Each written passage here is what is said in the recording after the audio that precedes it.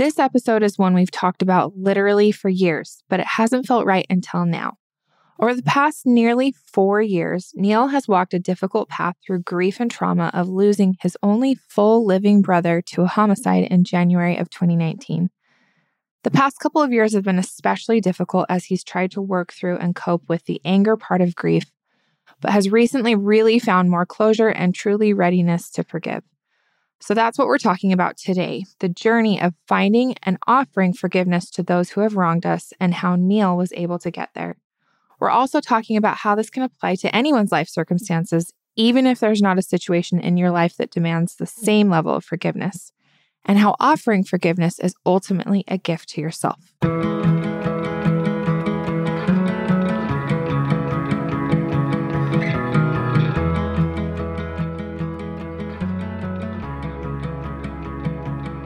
So today we were trying to figure out what we were going to talk about for this week's podcast episode, and we kept throwing around different topics, and I was pretty sure we were going to do one.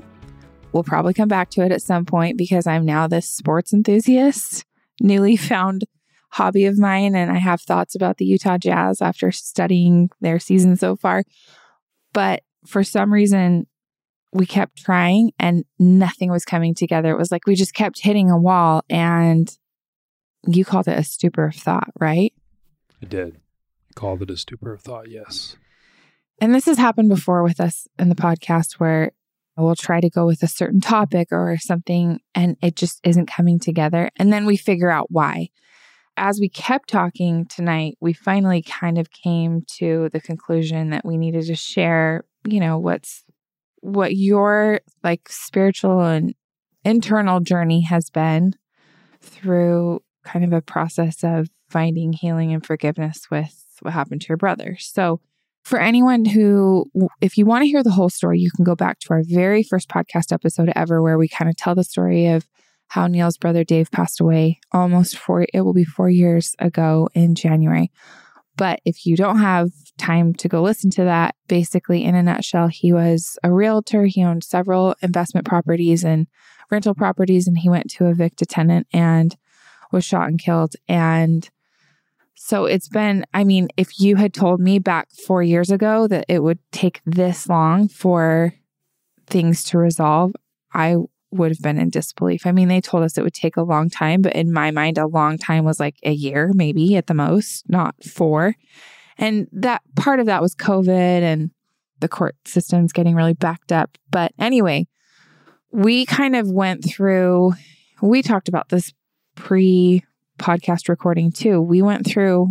Neil went through really a lot of the typical stages of grief where I felt like that first year you were kind of dealing with just being in shock or denial what do you remember about the first year of your feelings? Not a ton, honestly. Just other than just feeling so, I don't even know, disconnected, or it's such a haze thinking or looking back. I think initially it was kind of like I think you're carried for a while. We were talking about this, you're almost protected from the trauma of the situation for a long time. So you really feel like you're being carried for a long time. But after a while, that does wear off. And then I think the questions start to arise. And I think it was hard not to really obsess about what happened or how it happened, or to kind of get sucked in mentally into obsessing about that. And then I think it takes a while. I think it's kind of like a delayed reaction to the grief.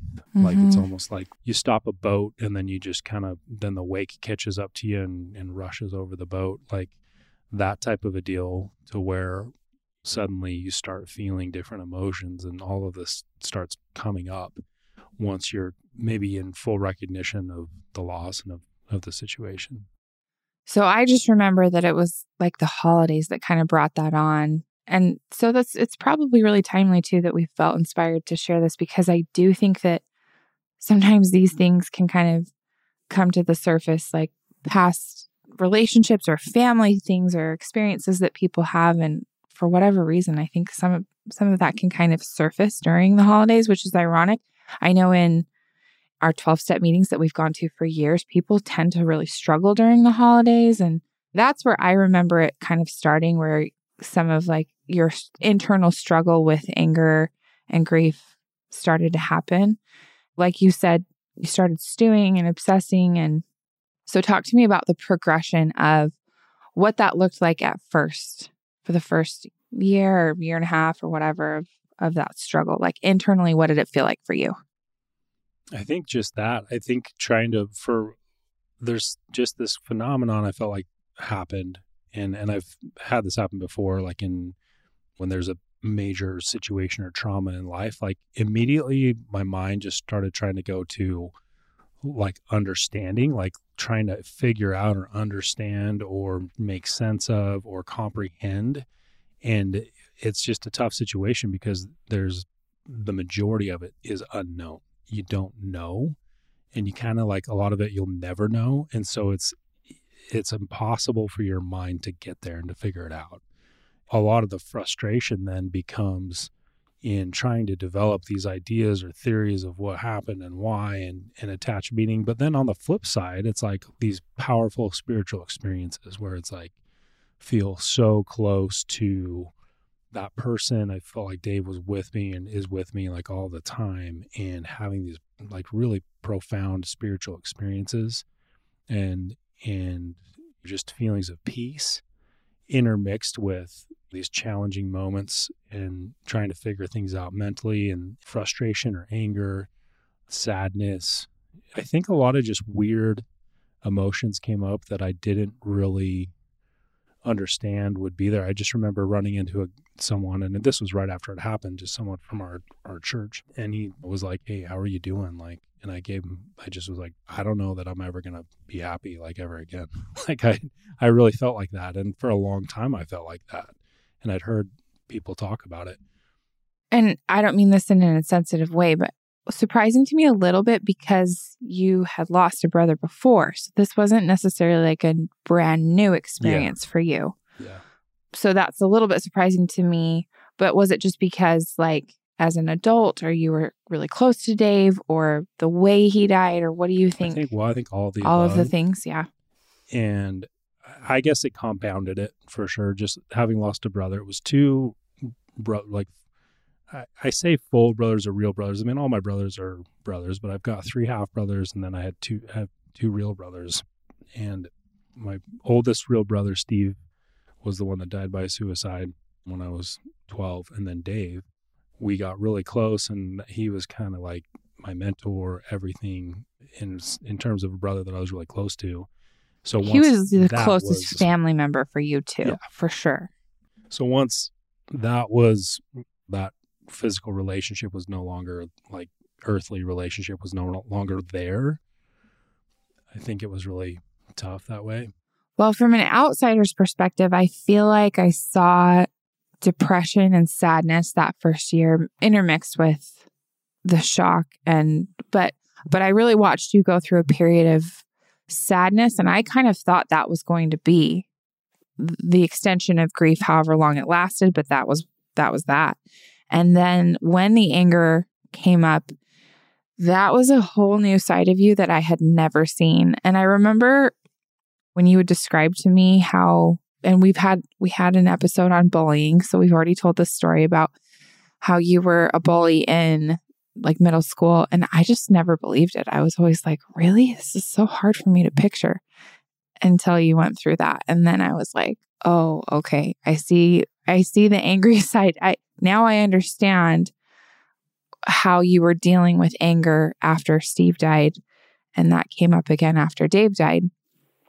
And it was a dark period for our family and our marriage. And I think is a very interesting common thread between a lot of this is control.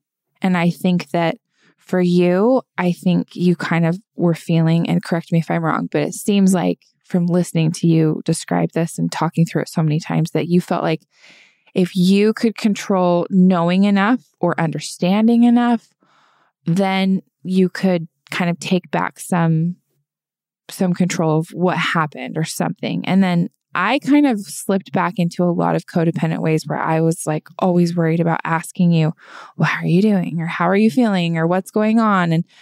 And I started to feel almost like I was managing your grief in the same way that I once tried to manage your addiction.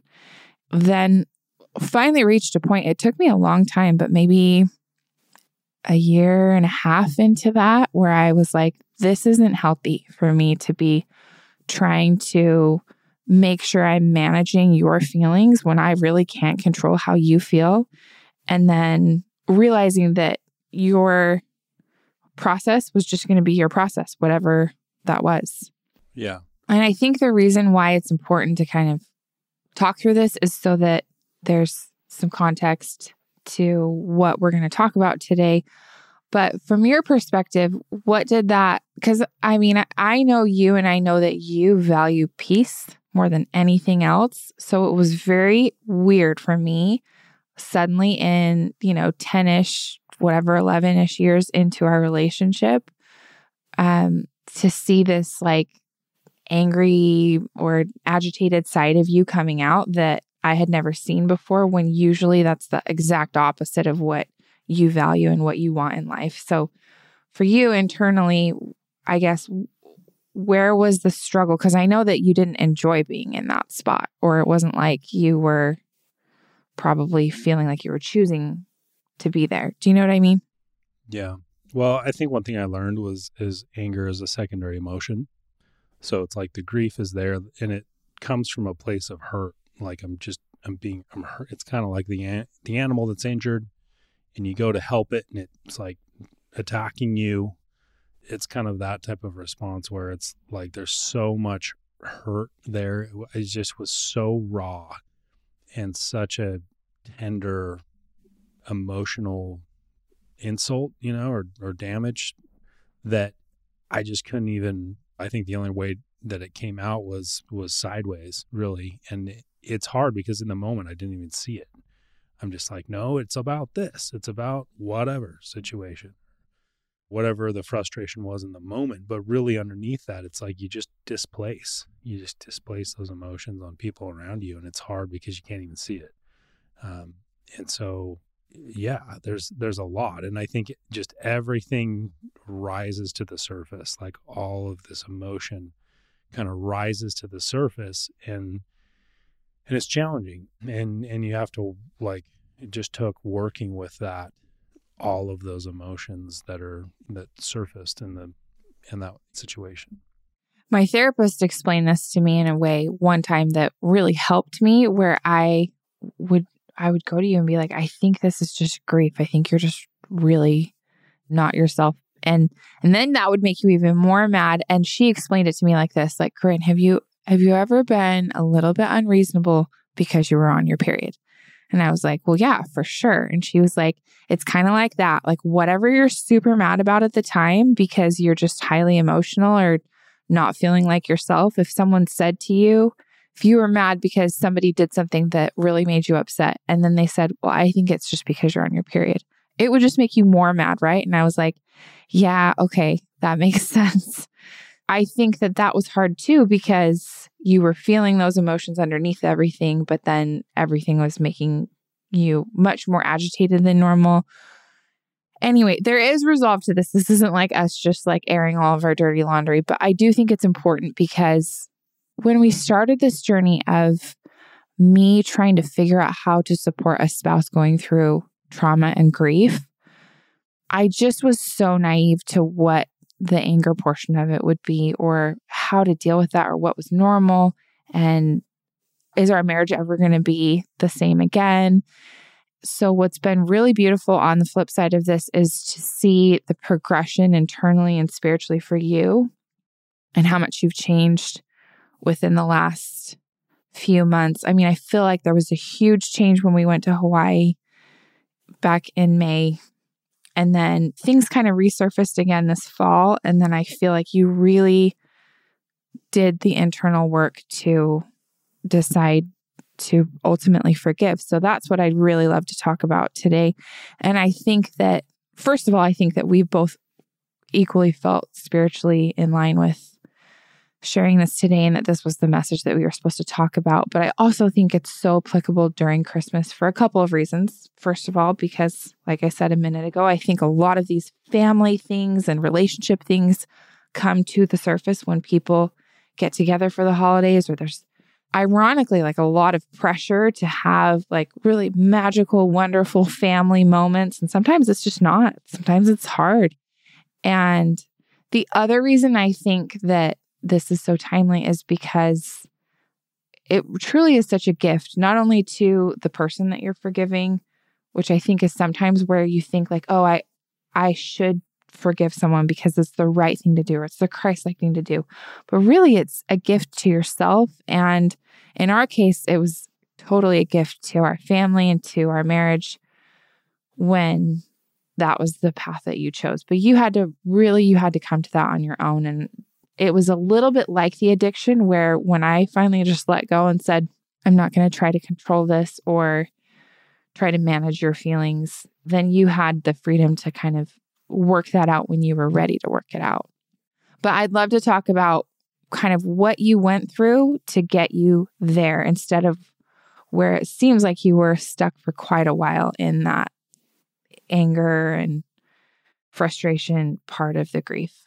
It's definitely a process. It's tough because I know the right answers. Like I totally 100% subscribe to the gospel and the atonement of Jesus Christ. And one of the things we're commanded to do is to forgive others. Like it's not a ask, it's a commandment from Christ.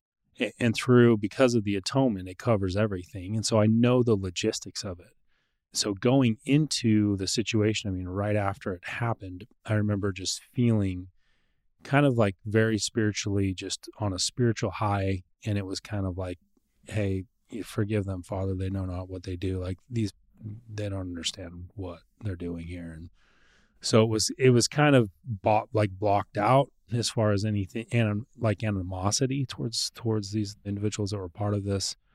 And I remember being asked that question by one of the news anchors that I did a few interviews with in Utah about the story as it broke. And he's like, do you see yourself forgiving these people? And what I said was like, at the moment, I really did. I wanted to say yes. I really did, because I believed 100% in the atonement. I believed in Christ. Like I'd been through and seen him work the miracle in my addiction recovery. I knew it was all possible, but I'm like, I don't think I can unequivocally say that. And I think at the moment it was obviously things were new, and there was this element of like, I don't even know what I'm forgiving. I don't even know what happened. Like, I don't know anything other than what just very, very simple details. So it was hard for me to say 100% yes, but I basically said like, hey, through the atonement of Jesus Christ, I know that I can. I can't on my own, but through Christ, I can get there. And I felt like it was an honest answer. But I think through the process of it, that's kind of the hard part, is I know the answer and I'm like, well, I should be able to just say yes, but it wasn't that easy. It wasn't just like checking a box or saying one prayer and being okay. Like it was a process for me to get there. And I think that process, for me, the Spirit really had to work on me for a while. And I had to understand, and a lot of the blessings that I got talked about studying the scriptures, studying conference talks. And as I did that I would be directed in my heart and my mind to figure things out, to understand more, to grow more. And that's what happened. I think through that process, like, I read a lot of conference talks that talked about forgiveness and that were really, really helpful and kind of put different pieces together for me. There was a Faust talk that was really helpful about like, leave a place for forgiveness open. Be open to the idea in your heart. I'm like, well, okay, I can do that. Like I wasn't ready to pray for these people yet at that point. So it was really a progression for me, is I guess what I'm trying to say.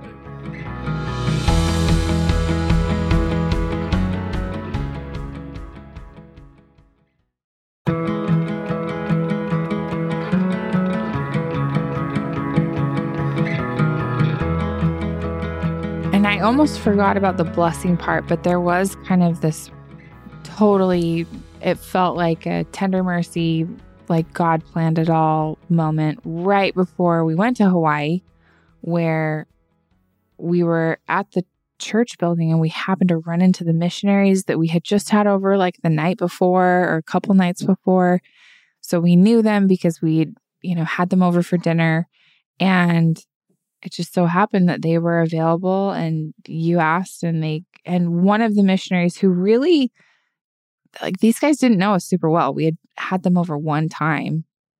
He said some really profound things in this blessing. And this is like something that we believe in our faith, that you have ability to get a priesthood blessing from someone who's a holder of the priesthood, and that it's like God's way of speaking to you, basically, or providing comfort and counsel. And so I remember that being like a really spiritually a kind of a turning point almost. Of there were a lot of things said there that felt like, wow, there's no way this kid could have known all of the context and all of the detail to tell you certain things that seemed to really help. But I don't know, was that also your experience, feeling like that was part of no, it totally was. A stepping stone? I think I like just the biggest deer in the headlights moment for that missionary. Like, it's just like this, 18, 19-year-old kid, and I explained the situation.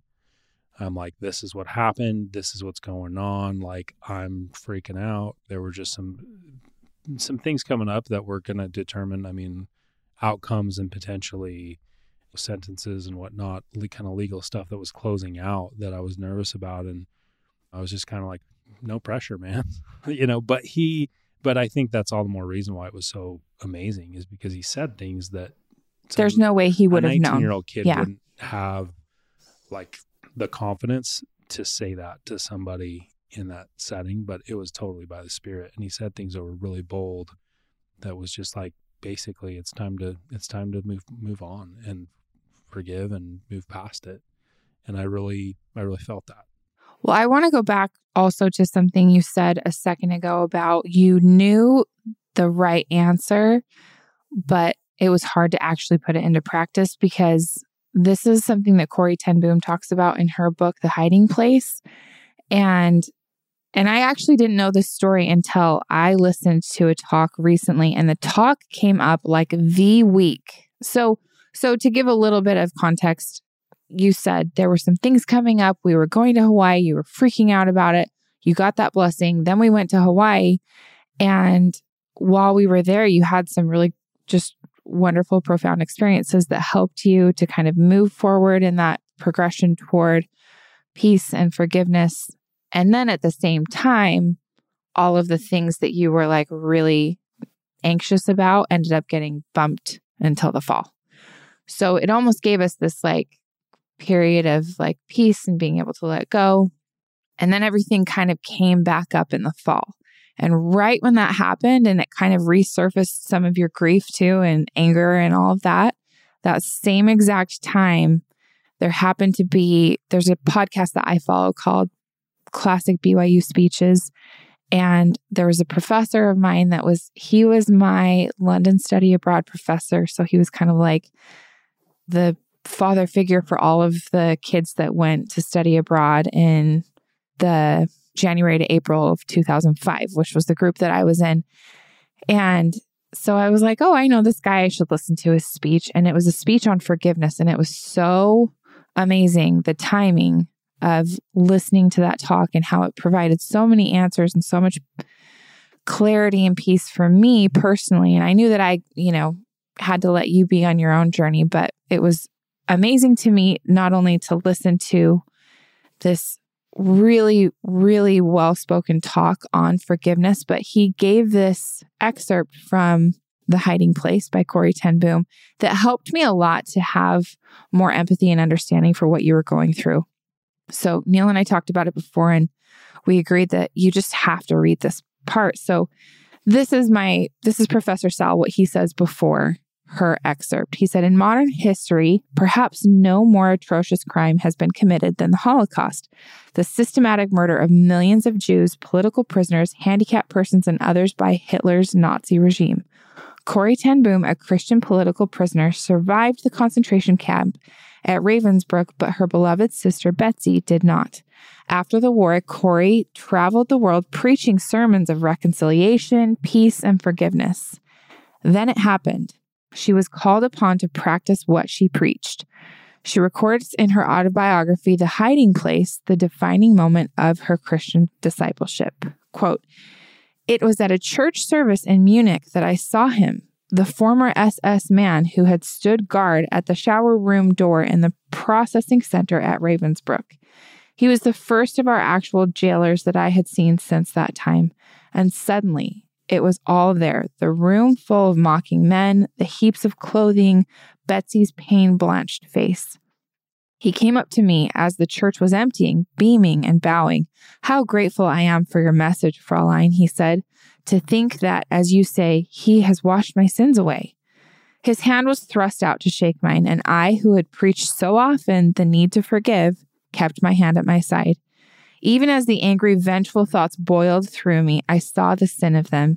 Jesus Christ had died for this man. Was I going to ask for more? Lord Jesus, I prayed, forgive me and help me to forgive him. I tried to smile. I struggled to raise my hand. I could not. I felt nothing, not the slightest spark of warmth or charity. And so again, I breathed a silent prayer.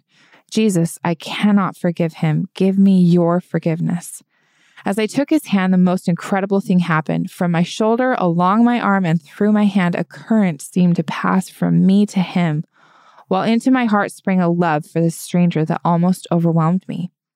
And so I discovered that it is not on our forgiveness any more than on our goodness that the world's healing hinges, but on his.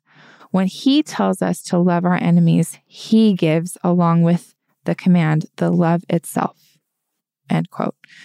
So that story was super powerful for me to read and to really understand just a little bit more what you were going through. But what are your thoughts on that? Well, I'd heard the story before, and I think there's another talk that I love that told that story, and I just immediately resonated with that because it's hard. It's hard when, again, like I know the right answers and I know what I should do and how I should feel, but it's just tough to get there and to be to that point. And I think that just recognizing like it took time and it takes time and I think wanting to, but I just even the thought of it, I'm like, there's parts in the ARP manual that talk about pray for someone that you're need to forgive, or someone who has wronged you, like pray for this person, or that's something that pray for someone you're resentful toward. And I'm like, I can't even get there. Like I cannot even bring myself to pray for these individuals. Like I don't want to. Right. I think that took a long time, and a lot of it had to do with, I think the legal proceeding part of it is really tough because it just brings up all the grief. And then just the nature of it can just be so difficult by way of just how the whole proceedings just happened. I had no idea.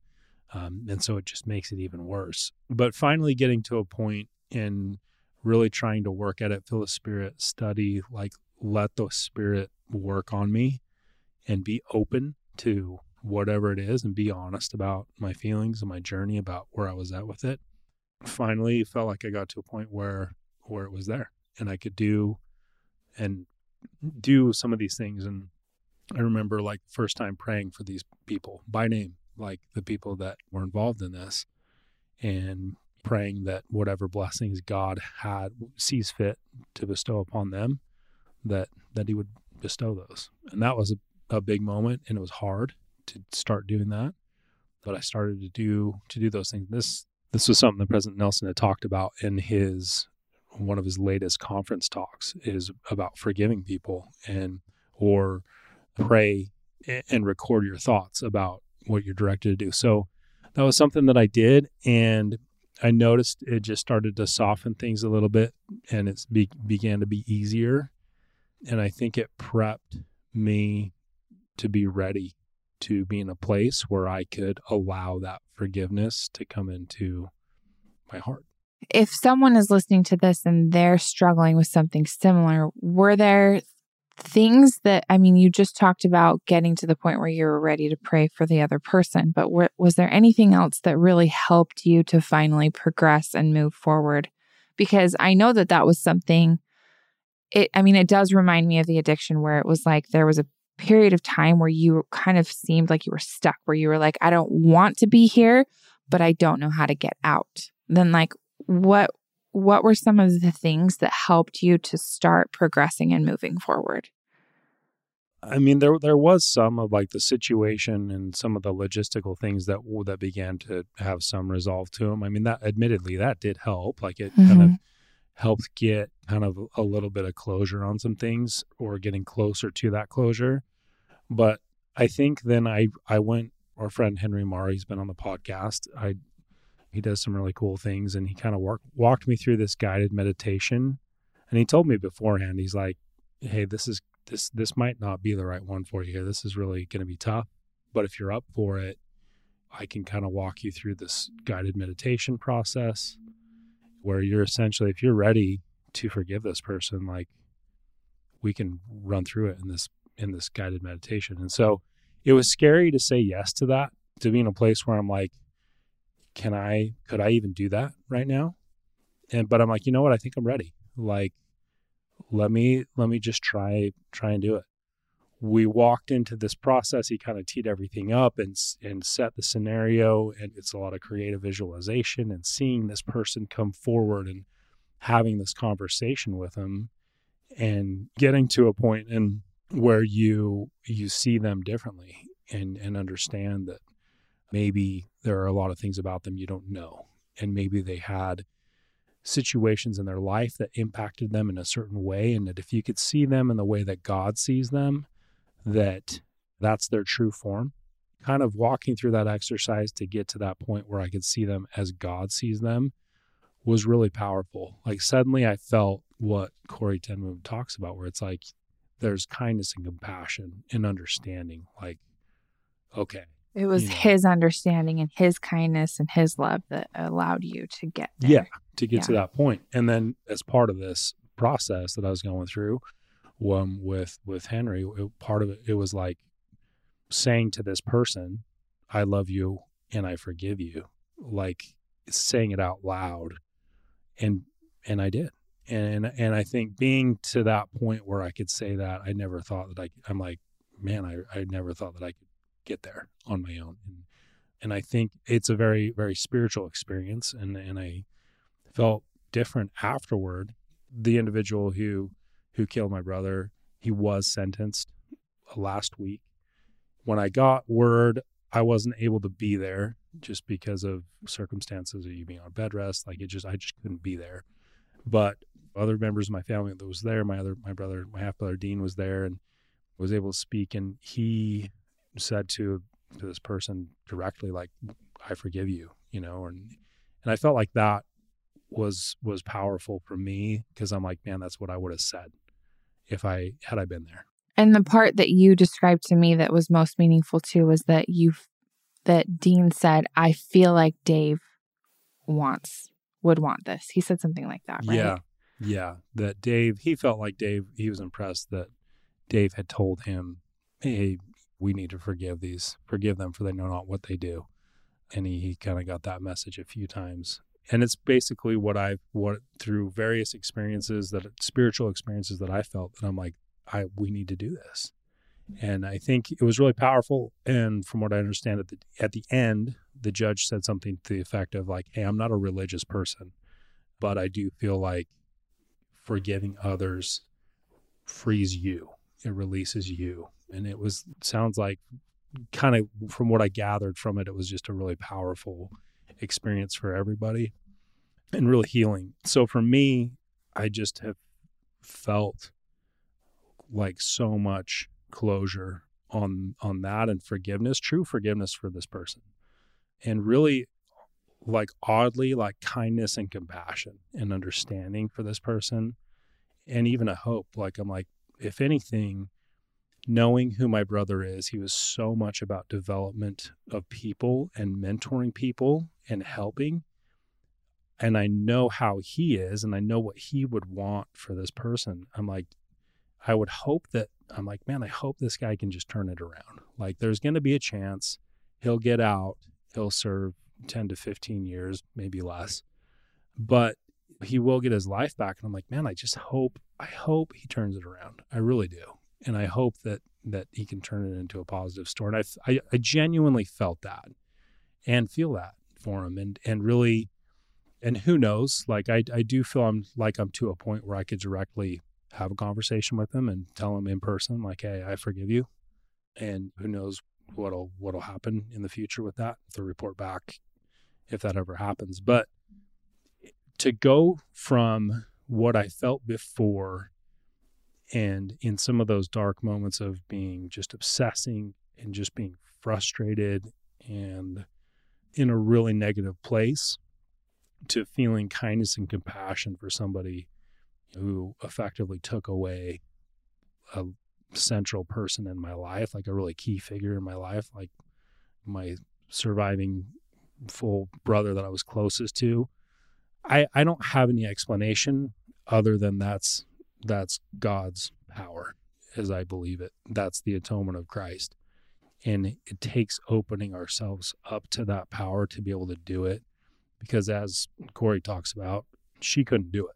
Like, she wanted to lift her arm and be like, yeah, totally. You know, I'm preaching this stuff, and we're doing these podcasts, and we're talking about the gospel. I'm talking about the atonement of Christ and how it's totally changed my life through recovering from an addiction, and how powerful that is, and how amazing, and all these things. And I preach that, and it's totally true. It's not an act. Like, I really believe this, but it's like, okay, here's your opportunity. Like, God's no respecter of persons. This applies to everybody. So therefore, this applies to this guy and these people who are part of this. Like, the same forgiveness needs to be extended to them that's been extended to you. So it was tough, and it was a process, and I wanted to do the right thing, and I believed in that, but it's taken a lot of time.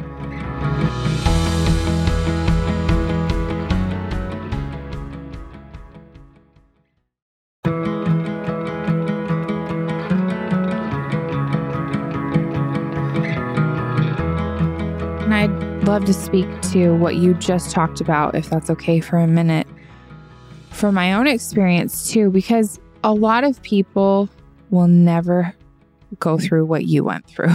A lot of people will never be faced with something quite as severe, or I don't even know the right word for it, as intense as forgiving someone who killed their sibling. But what I do think everyone has to deal with at some point in their life is forgiving other people for feeling wronged, or feeling like life wasn't fair to them, or another person wasn't fair to them. And the thing that I get asked about the most, because we've been open about our story, is women who will DM me and say, how did you ever forgive your husband? How did you ever trust him again? How did you ever want to be intimate with him again? How did your relationship ever repair after lies and after betrayal? And if you're for some reason finding this for the first time, Neil and I have been super open about how he is a recovering pornography addict. And so anyway, but to go back to maybe where this might relate to the listener, for whatever reason, if you're hanging on to something or you're having a hard time letting go, I remember before I did the steps that I was always going to be a little bit mad at you for, the times that I felt like you were totally in the wrong. And sometimes you were, like when the addiction really crept up and you were relapsing or lying or whatever. But when I went to go do my steps, and this is what I tell people when they DM me or they send me an email or they want to talk about this. And I say, when I did my 12 steps, they are so intensely, to do them the right way, you are so intensely relying on the Savior and on his atonement that you get to this place where you're humbled to the core, and there's no more room for, well, I desperately need the Savior. I'm a beggar at his feet for his mercy and his atonement and his grace. But I'm still going to hold you hostage for what I think you did wrong to me. Like it cannot coexist. You can't have both. Because it was such a grueling process for me to go through those 12 steps. In that process too, I had to, especially when I did steps 6 and 7, which I think we're going to do like a mini series on that and explain the steps in a few weeks here. But when I went through that refinement process of asking the Lord to take away my character weaknesses, I knew that that was going to be the hardest one to let go of, was that like false protection of, if I'm a little bit mad at you, then you can't hurt me. Then that like protects me from being vulnerable.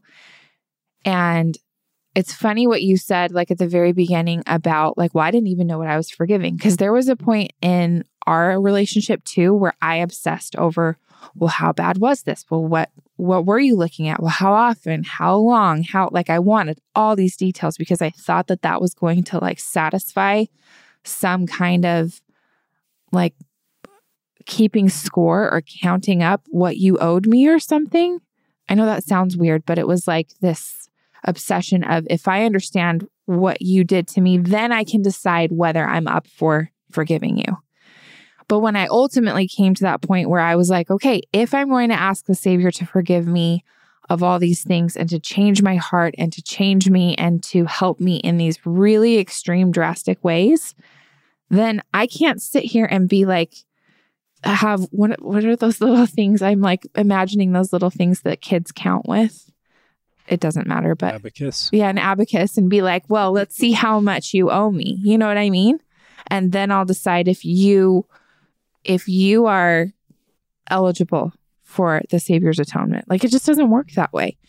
So for me, in doing that internal work of wanting so badly to have the Savior, his grace, and to have him help me to look at all of my sins and my weaknesses and people that I needed to ask forgiveness from, and I couldn't do it without him, I had to also allow his power to be enough to save you too, if that makes sense.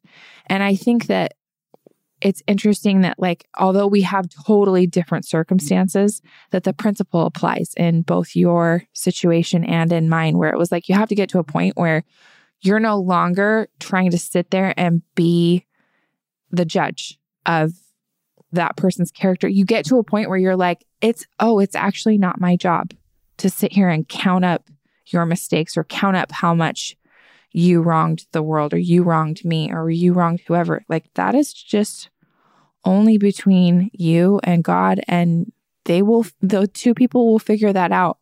And it's just, your happiness and peace hinges on whether you can believe enough that the atonement of Jesus Christ works for everyone. And that was the turning point for me, and it sounds like it was a turning point for you too. Yeah. No, absolutely. It's hard to get there. It is, because I think it feels really dark in these moments, like, and it's hard to just feel that light in those places initially.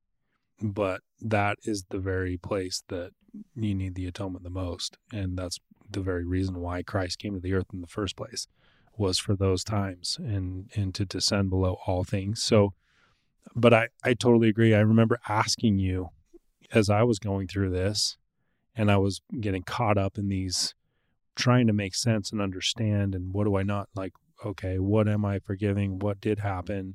I remember asking you, like, did that help you? Like, knowing, like, was that, once you did find out the details of what I did or whatever happened, like, did that help you? And I mean, I can't exactly remember your answer, but I mean, effectively, it was kind of basically no, right? It's a little bit different. We've talked about this. It's different with a spouse. I want to validate that, because I think for some people to be completely in the dark is not fair if you're in a marriage. Like, yeah, that's a little bit different situation. But at the same time, the obsessive part of, like, I need to understand everything. There's like this insatiable curiosity about well, I want to understand everything. And it's like a control factor, right? It's like if I understand everything, then I can make an informed decision. And again, it goes back to, are you actually this person's character judge? Like, is that your job or is that the Savior's job? Because I think when you get to a point where you're willing to let that go and recognize that it's not your job, that's when you can actually start to really let the atonement of Jesus Christ take over and not try to run the show with, well, I'm going to be the judge. I'm going to decide. I'm going to sit on the judgment seat and gather all the information and then make a decision. Yeah, that makes sense. It's hard. It's hard to get, and it was hard for me to get to a place where it was unconditional. And through this guided exercise that I did with Henry, like one of the things that he kind of prompted saying was like, basically, I forgive you for the things that I know, and I forgive you for what I don't know. Like, and for me, that was really powerful to say that, because the majority is unknown and probably will never be known. But to be in a place where I felt like I could say that, and it was just very freeing. And I think it kind of does have to eventually be that, to be able to just drop it completely and be like, okay, whatever it was, whatever it wasn't, it doesn't matter. Like, the atonement covers it and will cover me, and having that trust. But again, I do want to respect the fact that it is not easy. Like, even knowing the right answers and knowing, hey, I should, and I don't think it's the type of thing I could put a time frame on and be like, well, after a year, I should be able to do this, or after blah, blah, blah, whatever it is. It just took time, and it took the Spirit working on me to be able to get there. And then I felt like things fell into place and were made available to me when I was ready for at the right time. Yeah. Like this exercise that I did with Henry, like there's no way I would have been ready 2 months ago or a year ago, or no way. Like I had to be at a place where spiritually I was like ready to do it. And I think prior to that, I think praying for these people kind of softened me up and prepared me for that. And it takes time. It's definitely a process. And I think it looks different for everyone too, because I've learned that also in recovery. And again, it's not the same. I don't want anyone to be like, wow, she was talking about forgiving a pornography addiction versus how that affected her marriage versus like killing someone. It's not the same. But I'm just saying that this was interesting for me when I got into recovery. I watched certain people and how they dealt with their spouses and the addict and the spouse. And at first I kind of was like, oh, okay, this is the model way. Oh, no, wait, that's the model way. Oh, no, this is how this works. Oh, that's how long it takes. You could watch other couples or other people and kind of think, this is the formula, or this is the amount of time. And what I came to learn after years and years and years of going every week and listening to, it's funny, somebody said once, it's like the best Netflix series ever, where you come into, a lot of people, we saw their pilot season and then, or their pilot episode, or sometimes you come in season 2 or 3 or whatever, but you see these people's lives unfold because you hear their stories at a really deep level on a weekly basis, and you watch things happen in real time. And what I learned from watching all of these different people's stories is that there are no two exactly the same story. There's different people, there's different circumstances, different spiritual gifts going, a lot of different things involved. But the beautiful thing is that I think you just said is that God does put those things in our path when we are ready for them. I really believe in that. And I really believe that everyone is on a different trajectory. I mean, I remember getting DMs from people right after Dave died that were like, oh, I'm so sorry. My husband wasn't the same person for 2 years or for 3 years. And I remember just being terrified opening those DMs. And now I look back and I'm like, well, yeah, I mean, it wasn't too far off. But at the same time, everyone's progression is going to be different. I agree with what you say. Some of these things really do take a lot of time, and it's very circumstantial. It depends on so many factors. Well, going back to that speech that I found at the exact time that I needed, not really because I needed help with the forgiving as much as I needed to have an added measure of compassion for what you were going through. This speech by Madison Sowell, it's called Measuring Flour and Forgiveness. He has this poem at the very end of his speech, and I think it's so good. So I'm just going to read it really quickly. It's entitled Forgiveness Flour, spelled Flour. And it says, "When I went to the door at the whisper of knocking, I saw Simon Gardner's daughter, Kathleen, standing there in her shawl and her shame, sent to ask forgiveness flour for her bread. Forgiveness flour, we call it in our corner. If one has erred, one is sent to ask for flour of his neighbors. If they loan it to him, that means he can stay, but if they refuse, he had best take himself off. I looked at Kathleen, what a jewel of a daughter, though not much like her father. More's the pity. I'll give you the flour, I said, and went to measure it. Measuring was the rub. If I gave too much, the neighbors would think I made sin easy, but if I gave too little, they would label me close. While I stood measuring, Joel, my husband, came in from the mill, a great bag of flour on his shoulder, and seeing her there, shrinking in the doorway, he tossed the bag at her feet. Here, take all of it. And so she had flour for many loaves while I stood measuring." And the power in that is what we talked about before is, are you going to give it all? Are you ready to just really give your heart to the Savior and let Him do the healing? Or are you going to hold back because you still want to hold on to some of the lie that when you hold on to something that it gives you control or it keeps you kind of in a power position when really you're just letting Satan win? Yeah. No, I think that's just exactly right. I mean, I look at Christ as the mediator, like he's often referred to as the mediator, the great mediator. And I think that's just it, is so much of that. If I take him out of the equation, then it is just me measuring. And I'm like, well, what about this? And the negotiation, and is this fair? Is that fair? And what's fair? And you should get this, you should get that. But when Christ is the mediator and I'm negotiating with him because of what he did and who he is, it's all perfect. So I can negotiate with him and it's perfect. And it's kind of like, hey, all I need to do is be willing to agree to his terms, which are have faith in the atonement, repent, or be willing to change, or be open to it, and be willing to commit and accept him and what he's done. And then he takes care of the rest. And I can 100% surrender the outcome. Like, I don't have to worry about, is the outcome of what happens to this person going to be fair or not?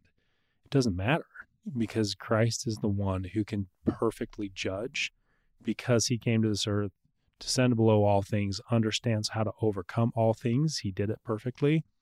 That's why he can be the perfect judge. So then it's like, I don't need to worry about it. A lot of it is seeing unclearly, we see through a dark glass, as it's described in the Bible, but in the eternal perspective and in the long run and in the end of the day, like, Christ will judge things perfectly and everything will be made right. And we don't need to worry about, once we've agreed to Christ's terms and accepted him as the mediator and through his power extended forgiveness to another, like, you let it go and he does the rest. That's the beauty of it. And then you allow him to do the healing. Yeah. So I just pulled up this last thought from me. The power of spiritual momentum was the talk that our prophet, President Nelson, challenged people to let go of any conflict. He said, the Savior commanded us to turn the other cheek, to love our enemies, and to pray for those who despitefully use us. It can be painfully difficult to let go of anger that feels so justified. It can seem impossible to forgive those whose destructive actions have hurt the innocent, and yet the Savior admonished us to forgive all men. We are followers of the Prince of Peace. Now more than ever, we need the peace only He can bring. How can we expect peace to exist in the world when we are not individually seeking peace and harmony? Brothers and sisters, I know what I'm suggesting is not easy, but followers of Jesus Christ should set the example for all the world to follow. I plead with you to do all you can to end personal conflicts that are currently raging in your hearts and in your lives. And I just have to say, like, it's been such a gift for you to finally allow that into your heart, and the way that it has changed you. I see your true, like your best self, being that true peacemaker that you are, like really living that gift that you have of seeking peace, and how it's just made you happier. It's been a gift to our family, but I think really it's been such a gift to you because you seem to be your best self. Like you're back to who I know and love. So for whoever's listening to this, if there's something like that, if honestly, like if Satan is taking over your heart by having a place for you to hold on to hate or anger or contempt for someone else, let it go. Like give that gift to the Savior for Christmas, but give it to yourself too, and to your family and to everyone you love that you're around. Because I guarantee you, it's not only holding you back from being your best self, but when you do finally let that go and let the Savior take over, you will be your best self again. You will feel so much. Well, I don't know, Neil, tell me how that's felt for you. Yeah, I think you're free is the best way to say it. Yeah. You really are. There's so much energy and so much of a drain, and it's so taxing to carry malice and anger and hatred, like those negative emotions 24/7, and it's there. I mean, you can distract yourself with different things momentarily, but it's just kind of always there looming in the background, and it's just drawing off of you and draining you. So to finally kind of getting to this point recently, like it just feels freeing. Like suddenly energy and life and everything's back, and it's amazing. It's because of the atonement.